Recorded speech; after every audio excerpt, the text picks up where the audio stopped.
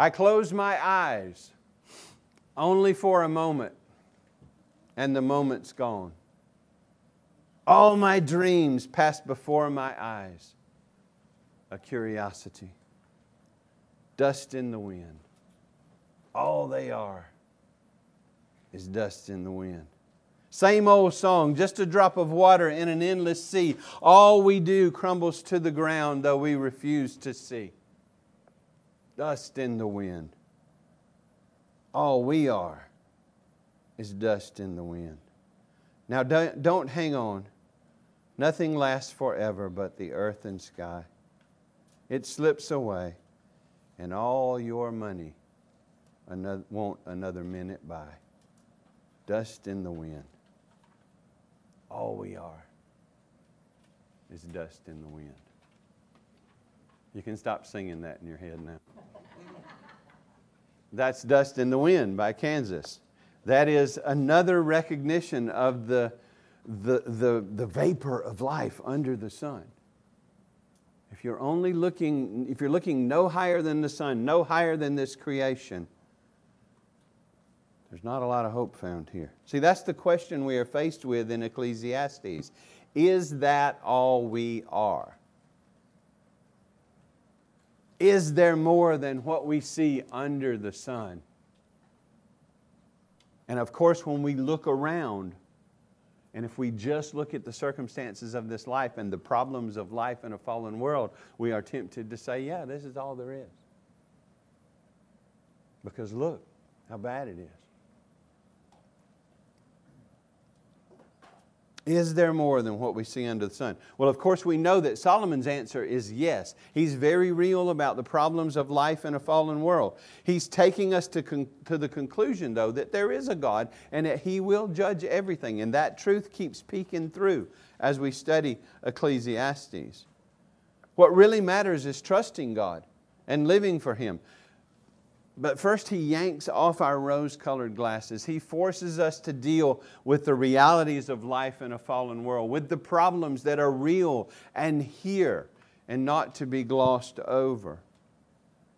So today, after we see this truth, we started in verses 1, 1, and 2, and we started on the bookends seeing that all is vanity, or not meaningless, not futile, but really the word means vapor, or everything here is a puff. It's here and it's gone. It can't sustain your joy. It wasn't meant to be that. So we see that everything is that, and then in the end He said the whole purpose of life is to love God, honor Him, obey Him, keep His commandments, and know that judgment is coming. And so we've seen that. We've walked through talking about wisdom. We've talked about the vanity of self-indulgence, the vanity of living wisely, if that's all we're looking to is human wisdom, earthly wisdom. And we're coming today to talk about two things. Pretty timely topic. Oppression and injustice. And this could be a really long sermon. It'll be a very general sermon. A lot of the application will be left up to you to make. We'll talk more about some of these other things. But just laying in general the reality that this world is filled with injustice. This world is filled with oppression. This world is filled with violence. How do you interpret that? How do you apply and have hope in that? What does it all mean? Is it all going to last forever? There's questions like that we're faced with as we read through Ecclesiastes. I'm very thankful for this book and the realism of this book. The main point I want us to see from verses 3, verse 16 to chapter 4, verse 3 is that Solomon is beginning to focus on some of the more frustrating aspects of life in a fallen world. I entitled it Injustice, Oppression, and Truth. And you dare not leave off the last part of that. But the main point, injustice and oppression are only problems, I should say justified problems, if the true God exists. And they should be placed in the context of His big picture, the big picture of His truth. So most of the application this morning is for you, things for you to know and embrace so that you can rightly interpret life in a fallen world. First, let's look at the problem of injustice. And again, these are just introductions. We have to go pretty fast this morning, but it's enough to whet your appetite. If you have questions, let us know. We'll be seeing a lot of these topics more as we go through the book.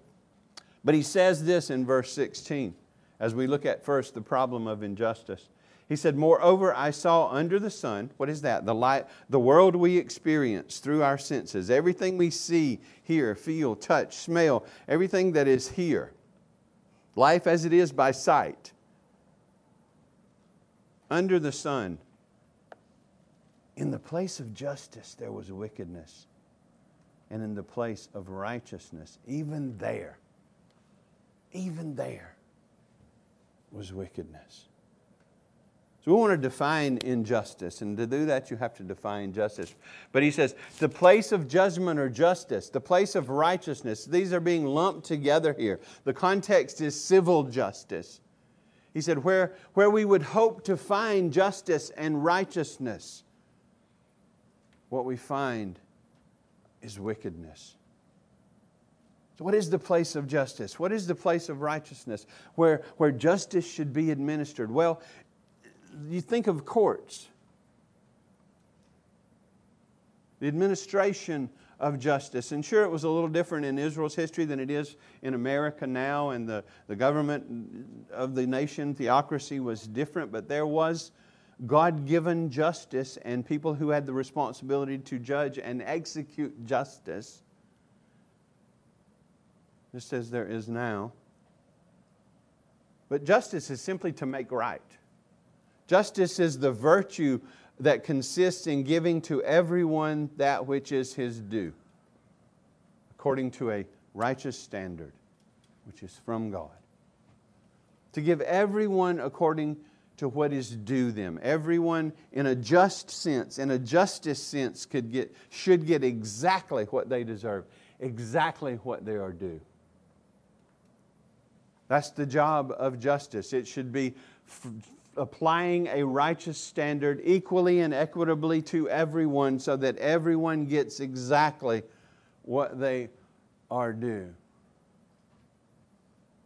Solomon's evaluation is what he finds there as he looks around is not justice, is not righteousness, but is wickedness. And I think if we look around, for the most part, that's what we see. There's some bright and shining lights here by common grace every once in a while, and there's some not so bright lights. But in general, he saw wickedness was there. It hadn't been removed. So he said it should have been justice, but wickedness. Unrighteous judges make unrighteous decisions. What is wickedness? Well, it's injustice, right, in this context. It's not justice. It's it's the violence and crime against civil law. Decisions not lining up with the ultimate standard, which is God's law. 10 Commandments expressed clearly. God gave the 10 words and then applied those in a moral, civil, ceremonial way to Israel. But everything flows from those 10 words, and justice, righteousness is encapsulated there and applied from there. And there has to be a standard if you're going to judge. If a judge is going to judge, there has to be a standard. And in America there's written law, there's a Constitution. And hopefully a good Constitution flows from the truths. And you'll see this as you read, especially the Constitution and original law, and moving away from that now. But you'll see what's been called the Judeo-Christian ethic. It's just flowing out of the 10 Commandments. Why is murder wrong? Well, because there's a God who created man in His image, and He says it is. There has to be a standard, and a good standard. What is good? What is righteous? What is just must flow from a good and a righteous and a just source. And the law of God does, and is an expression of His goodness and His righteousness and of His justice and of His blessing upon His people to give us the standard and to know what to expect. Kids need to know what you expect of them, parents. It's frustrating if they don't know the rules and you keep whacking them and they didn't even know they were messing up. Make sure they know the rules. But in the courts, in the place of justice and righteousness, where right decisions should be made, Solomon says, what I see there is wickedness. The Greek word, if you don't know what the Septuagint is, that's fine, but the Greek word, it's a Greek translation of the Old Testament, and the Greek word that was used here for wickedness means this: being destitute of reverential awe towards God. In other words, not fearing God.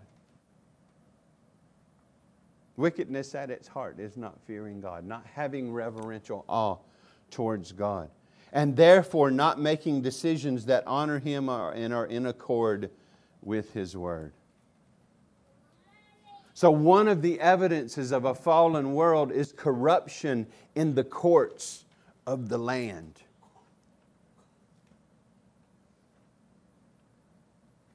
And there's corruption in the courts of this land. Murder is made right by settled law. Yes, I'm talking about abortion again. As we move farther and farther away from God and have sought to remove His law from the public square, from the schools, from the public arena, from the courts, when it's actually written on the walls by the founders, the farther we move away from God and His righteous standard, the more wicked the decisions and the outcomes will be. One of the evidence of a fallen land, a fallen world, and one of the evidences of a declining nation is moving away from righteousness and justice that is found in the true and living God and in His Word and in His law, moving more to man's opinion and what seems right in our own eyes. Man parades around like he is removing all justice and oppression. By our might, we will do that. We will remove all justice, and as we are doing it, we are being more and more and more unjust. Because we are leaving God and His law behind and seeking to do what seems right in the eyes of sinful mankind. Let me tell you this. If man could remove all injustice, he would have done it by now.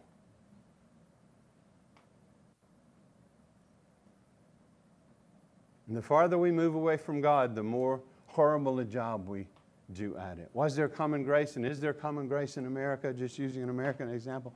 Yes. Was there a good start and a good standard? Yes. Were there violations of God's law? Of course. No nation is perfect, and this one has a horrible track record in some areas. Slavery and ongoing from that is one of them. Has there been progress? Yes. Is it perfect? No. But if man could remove all injustice, he would have done it by now. And he hasn't.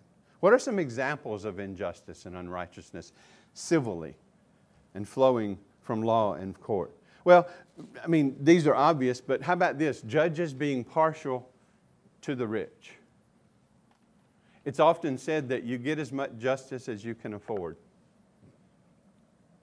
That's not true in all things. There are some good judges out there, but there's some really bad ones too. And in mass, it's getting worse and worse. Judges taking bribes. That happens all the time. Judges not abiding by and applying the Constitution. Writing a new one, living document, moving on. How about this? This is the one we're familiar with. People convicting of crimes they did not commit. That's not justice. That's not righteousness. Some people have spent decades in prison for crimes they didn't commit. How about letting people off for crimes they did commit? How about not giving people what they deserve? Somebody murders somebody and it gets pleaded down to 5 years. Now, that's not God's righteousness. That's not God's standard. How about people groups being treated differently in court? Now, there's a lot of that has happened in America. Racism infects even the courts. Is it better than it was? Absolutely. Yes, there has been progress. Is it where it needs to be? No. That means, is it perfect in God's eyes? No. So people getting off, people being treated, just brushed under the rug. Some crimes laws not even being applied anymore. There's lots of injustice out there.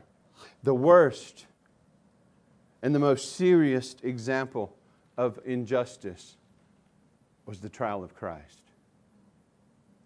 Mock trial, sham trial, kangaroo court on steroids. They were not looking for justice. They were looking for a reason to condemn Him and willing to make up such reasons.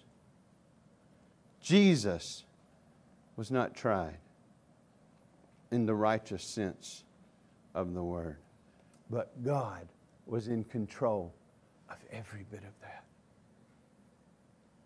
He had foreordained whatsoever comes to pass. He's not the author of sin. He's not responsible for wicked men made wicked decisions and showed you exactly what people would do if they could get their hands on God,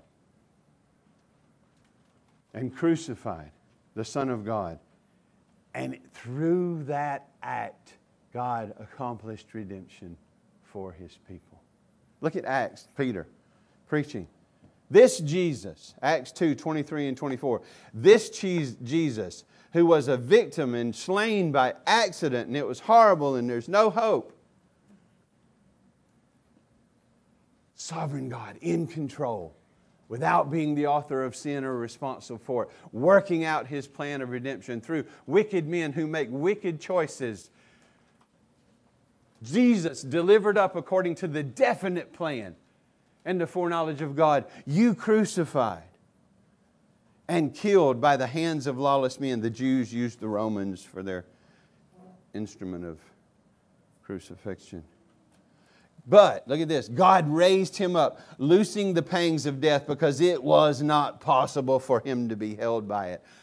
God was in control.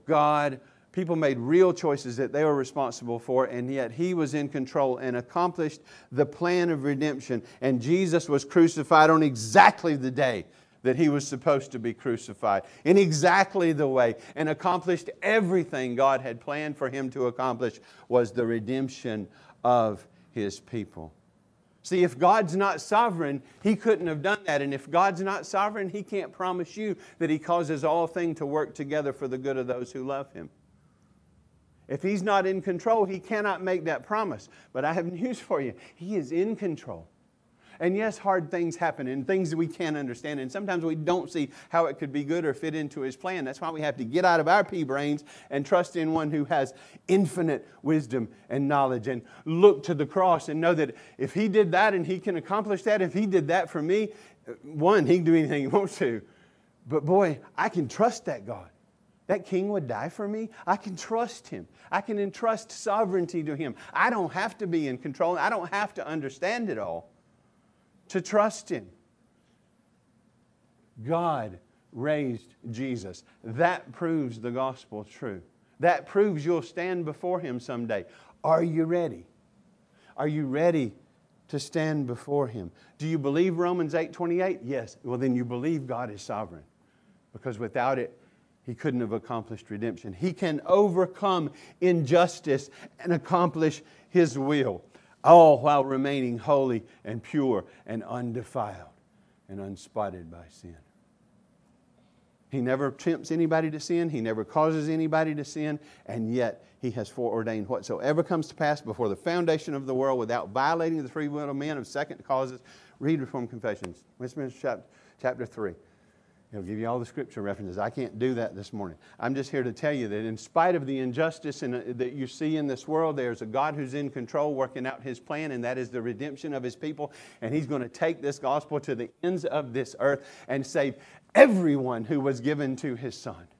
And if you are trusting in Jesus this morning, it is because He has worked faith in you through His gospel. And if you're not, I'm telling you the opportunity. Don't blame it on God's sovereignty. Well, I might not. You are being called. In fact, you're being commanded this morning to turn and trust in this Savior. because He has raised Him from the dead. And if you will have Jesus, He will have you. In fact, if you will have Jesus, He already has you. We can talk about that later. Someday all this mess is going to be over. And there will be no more injustice. Be ready. Be ready. Because your life is filled with injustice. And you don't want to answer for it on your own. You better be trusting in the Savior, the Son of God, the Lord Jesus Christ, who will give you salvation as a free gift. Solomon says, I saw wickedness where there should have been righteousness, but look, his faith peeks through. It keeps peeking through. He can't stand it. Look at verse 17. But I said in my heart, God will judge the righteous and the wicked. For there is a time for every matter. See, we saw that in the first part of chapter 3. Sovereignly, foreordained. There was a time for everything. He's in control. And He says this, there was a time for every matter and every work, including judgment. God has set a day, the Word says, on which He will judge by His Son, the Lord Jesus Christ. It's a set day. It's a set time. Solomon says it's going to happen. And that's what comforted him.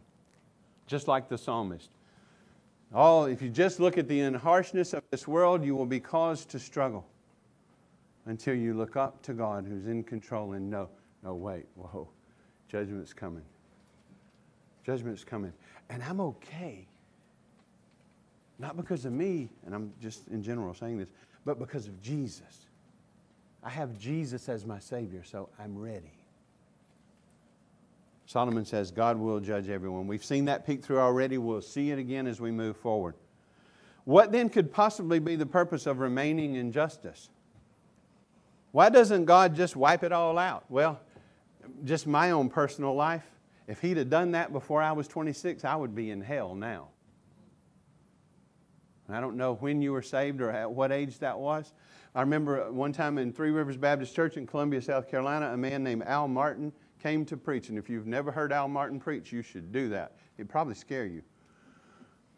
Smaller man with this huge voice. And he met with the elders before the service, and the first thing that man prayed was, God, I thank you that I am not in hell right now, because that's where I deserve to be. So what could possibly be the purpose? Why doesn't God just wipe it all out? Redemption. I've already hinted at it. But look at this. Look what he says. For what happens to the children of man happens to the beast, the same. One dies like the other. Wait a minute. Go back to 18. I'm skipping ahead. I knew I was lost. You ever get lost? Walk into a room, don't know why you went in there? Yeah. Never mind. Kids, when you get older, enjoy youth now. When you get older, that check engine light's going to start coming on. Verse 18. I said in my heart with regard to the children of man that God is testing them. Watch this. That they may see that they themselves are but beasts.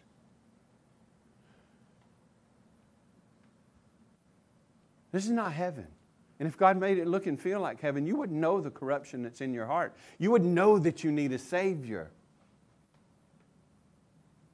And it's part of the way God is revealing the remaining corruption is with the wickedness that we see that comes not just from those people out there. You know the worst sinner you know, whether you adopt this or not or believe this or not, you know the worst sinner that you know? You. If that's not true, you're not understanding.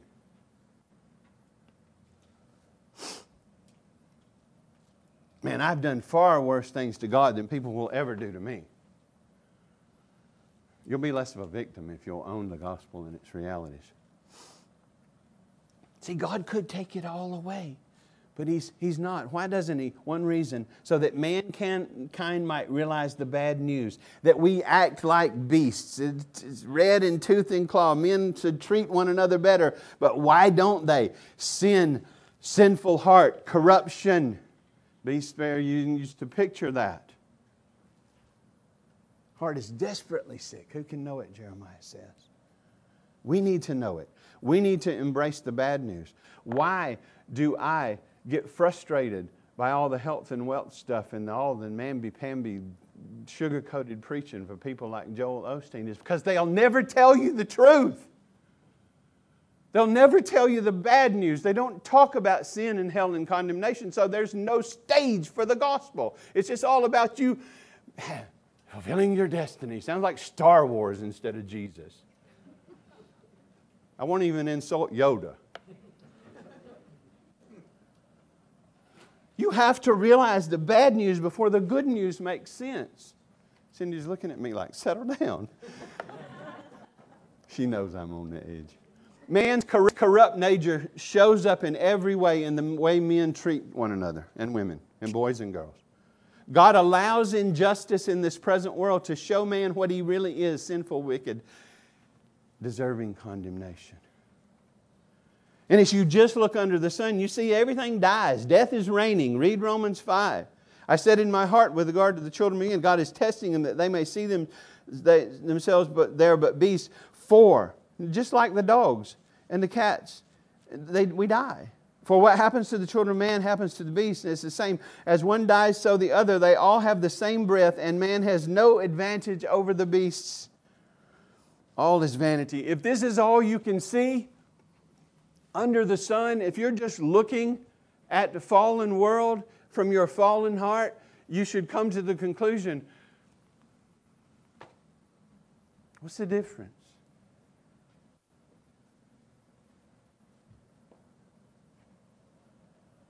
That's just viewing from without revelation, without word, that's where we end up. He says, who knows whether the spirit of man goes upward and the spirit of the beast goes down to the earth? Without revelation, we don't know. Step aside for a minute. All dogs go to heaven. Can't prove me wrong. Step back over here. New heavens, new earth. Not heaven. We're not going to be floating on clouds. Just playing with you. Waking you up. Cats, I don't know about. Yeah, pets. Things we love. Anyway, it'll be better than we've ever imagined. So I saw that there is nothing better than a man. Just find a little enjoyment. That's all you got. If this is all we have, this is all you got, just find a little enjoyment. I saw that nothing better than a man should rejoice in his work, for what is his lot. Now watch this. Who can bring him to see what will be after him? Without revelation, without truth from above the sun, that's the conclusion we come to. We all die like dogs. Might as well live like them. Beasts.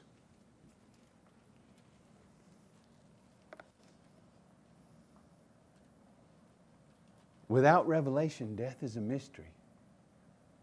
You know why people are afraid of death? Because they don't know what's on the other side.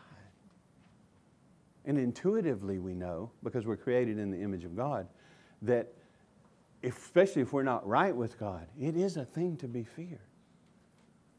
Because, as the Bible says, it's appointed to men to die once and then cease to exist. And then judgment.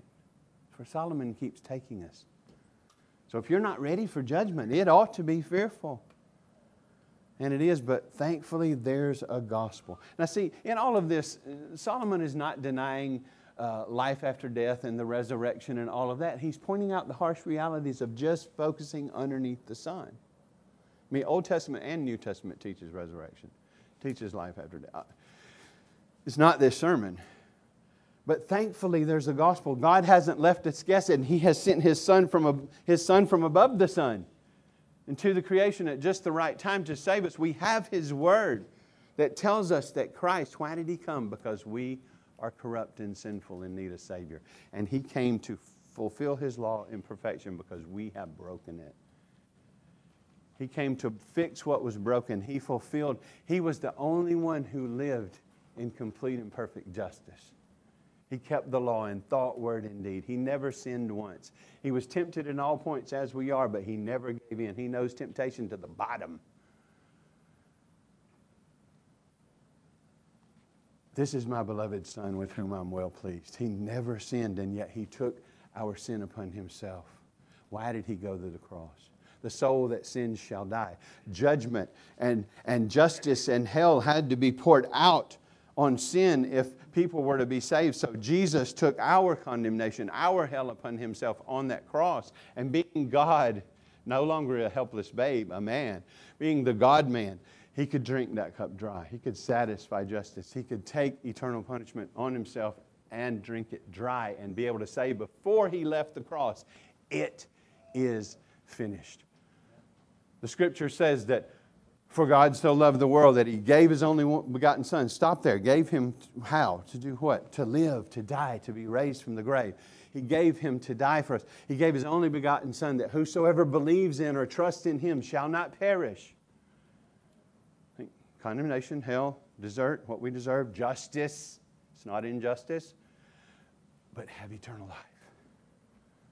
Christ died for our sins according to the Scripture. 1 Corinthians 15 says He was buried and He was raised the third day. Resurrection proves it's true. You want to argue with God? Disprove the resurrection. You can't. You know why? It happened. Without a double standard, you can't disprove it. But see, it's good news for you if you're just humble enough to receive it, because that risen Savior gives you salvation as a free gift. What did He say? Work for it, earn it. I'll let you know when you've done enough. No. He said, repent and trust in Me. I am the way, the truth, and the life. No one comes to the Father but by Me. See, in an under the sun mindset, we are no better than the animals, and our only hope is a little enjoyment. But in an above the sun mindset, what can man do to me? Bless me or kill me, I win. Not because I'm anything special, I'm not, but because my Savior is. And He promises to take me all the way home.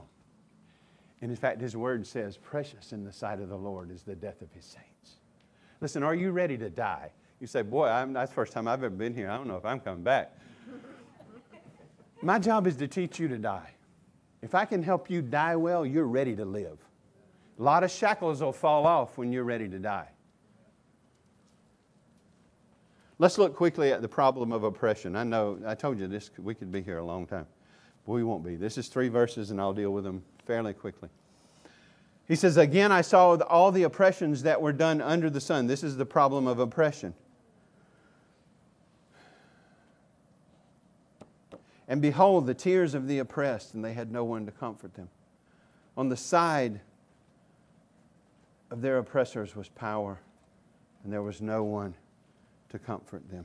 What is oppression? It's the exercise of authority or power in a burdensome, cruel, and unjust way. It's exactly the opposite of the way Christ rules.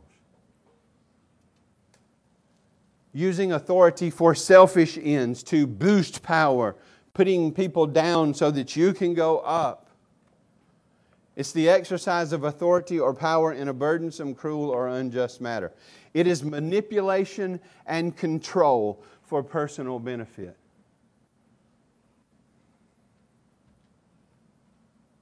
Listen, if you're ever around or attached to or thinking about voting for, if people can manipulate you and control you such that you own the victim identity, then it doesn't take very many things to keep you in line. Oppression is about unjust rule, which is manifest in manipulation and control for ungodly ends. I don't talk much about politics from the front, but one of the parties has adopted Romans 1 as its platform. I mean, the other one's not perfect. You just go read the second half of Romans 1 and you see what I'm talking about. Godlessness, sexual perversion, on down the list.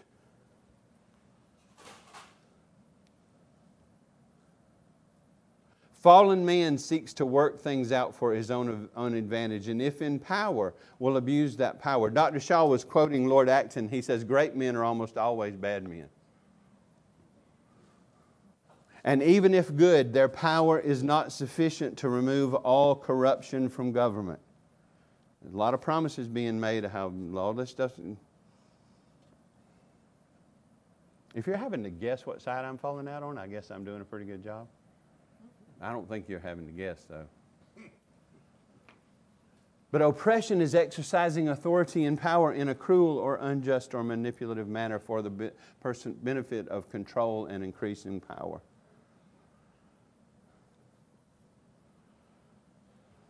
And this world is full of oppression. And you don't have to look far to see it. I'll tell you one of the worst stories, worst examples of oppression that I've heard of, and I hope it's better now, and I know Christians have been reaching out into the situation. I know the problem is still there. But reading an article from 1993, I think, about Brazil and the homeless children in Brazil. And it's a huge problem in Brazil of homeless children, street kids, streetwise kids, petty thievery, all kind of bad stuff going on because of it. They got to survive, right? So the solution was kill them. I'm not lying. Death squads hired to rid the slums of crime by killing the growing number of street children, often with the help of the police. Children who are petty thieves and are slain would get you $40.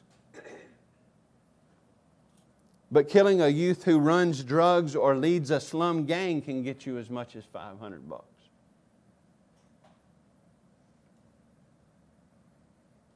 Yeah, boy.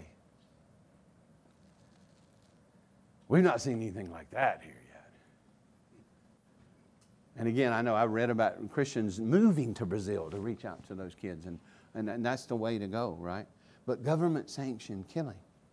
How about child sex trafficking? We don't hear much about that, and that's all I'm going to say, parents. You can explain the rest in the way you want to.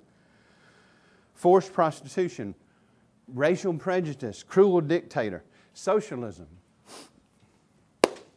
Did you know that's a form of oppression? If you don't know history. Yes, people have really tried the real thing. It ends in death and destruction. Oh, don't get there.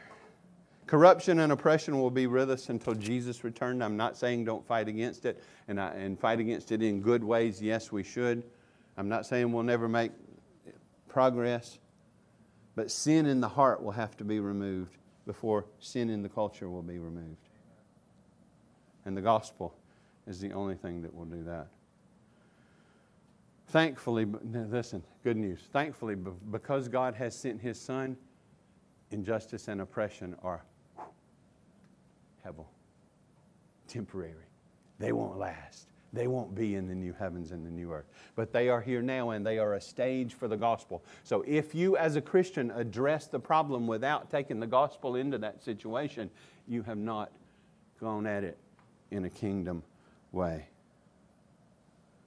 Look at this. Look how he concludes this section. And I thought the dead who were already dead were more fortunate than the living who are still alive. But better than both, who is he who has not been born and has not seen the evil deeds that are done where? Under the sun. Focusing under the sun and evil can be frustrating. But there is a God who will judge, who is in control and accomplishing His purpose. See, we're forced to make a choice here. Solomon is pushing us into the corner, and he's saying, decide. You decide. Are these characteristics of a fallen world or of just a wild and godless world? Is there more than what we see under the sun? Is there a God who is angry over sin and has judged this world? Or is the world simply here and operating by chance? You have to answer that question. If the latter, if it's simply the product of chance, what is chance? Nothing, really. Can't go there this morning. But if it's the latter, listen to me. If there is no God, there's no reliable basis. There's no justified basis for complaining against injustice. Without God, there's no place to stand to criticize injustice, unrighteousness, and oppression. It's just survival of the fittest. Hang on, do the best you can.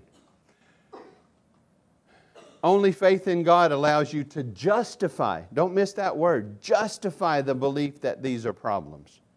Now see, you were created in the image of God. You know intuitively that injustice injustice and oppression is a problem, but you can't justify that it's a problem without an ultimate standard, and you can't have an ultimate standard if there is no God. Morality will be reduced to simply mere opinion. Who's to say Hitler was wrong? Most of the people went along with it. Now see, you say, but that was wrong. Well, I know, but justify it without God. Justify it without His law. There's no place to stand floating in midair. See, the atheist loves to stand on morality to criticize God. But if he's consistent with his worldview, he has no place to stand. Because without a God, there's no objective standard of morality. It's all just opinion. But God, who has revealed His law, gives us a place to stand to show that these things are wrong. See, we know they're wrong, but by what standard are they wrong? There's only one, and it's God and His law. That's the only way you know murder is wrong and are able to justify that. Well, murder is not good for human flourishing. Who says humans should flourish if there's no God?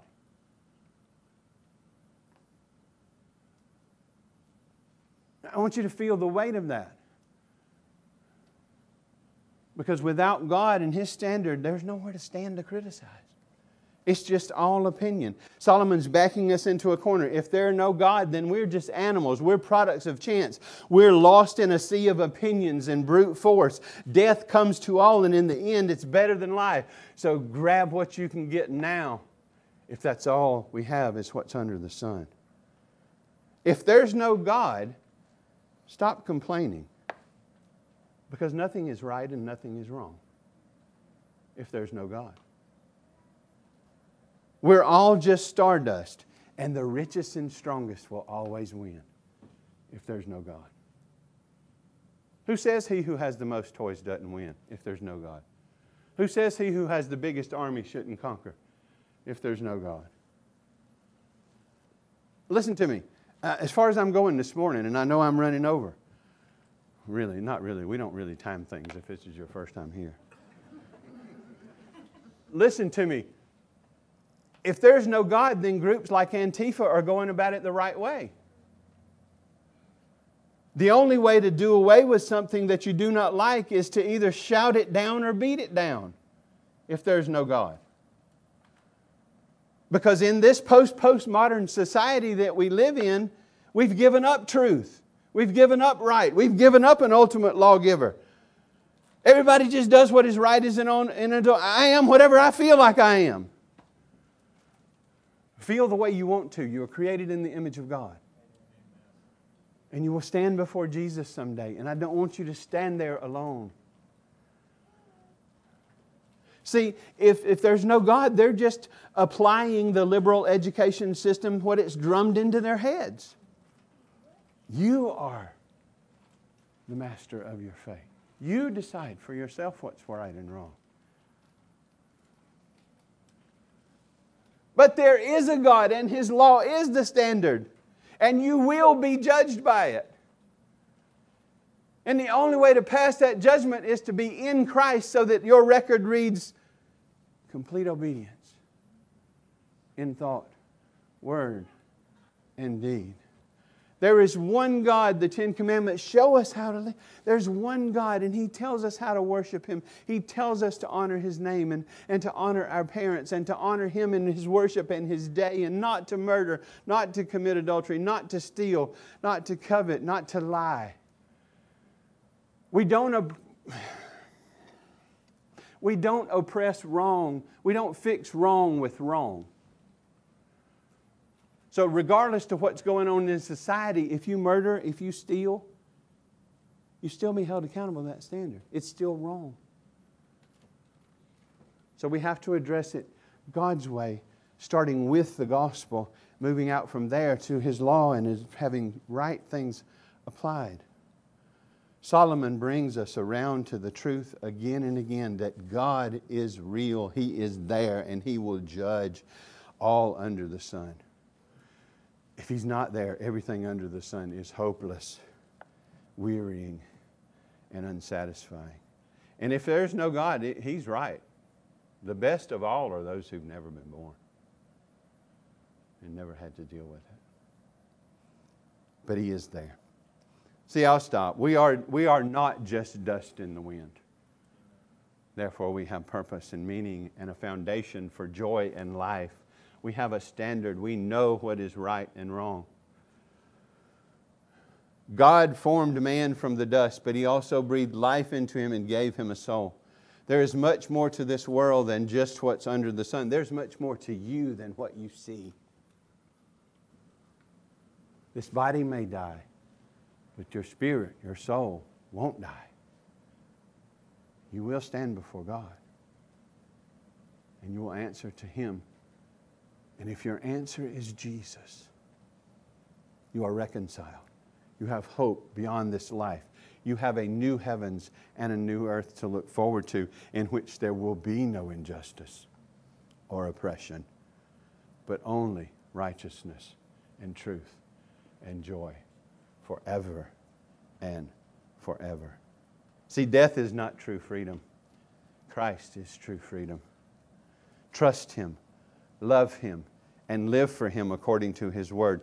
And in this way stand against all injustice and oppression. To live is Christ. Let's pray. Lord, help us. It's hard to walk by faith and not by sight. It is difficult as we are pulled away from your truth, and the world, the flesh, and the devil fight against us. And we look around. If we forget you, if we just look around in this creation, it is frustrating. It is dangerous, and it will attack our faith.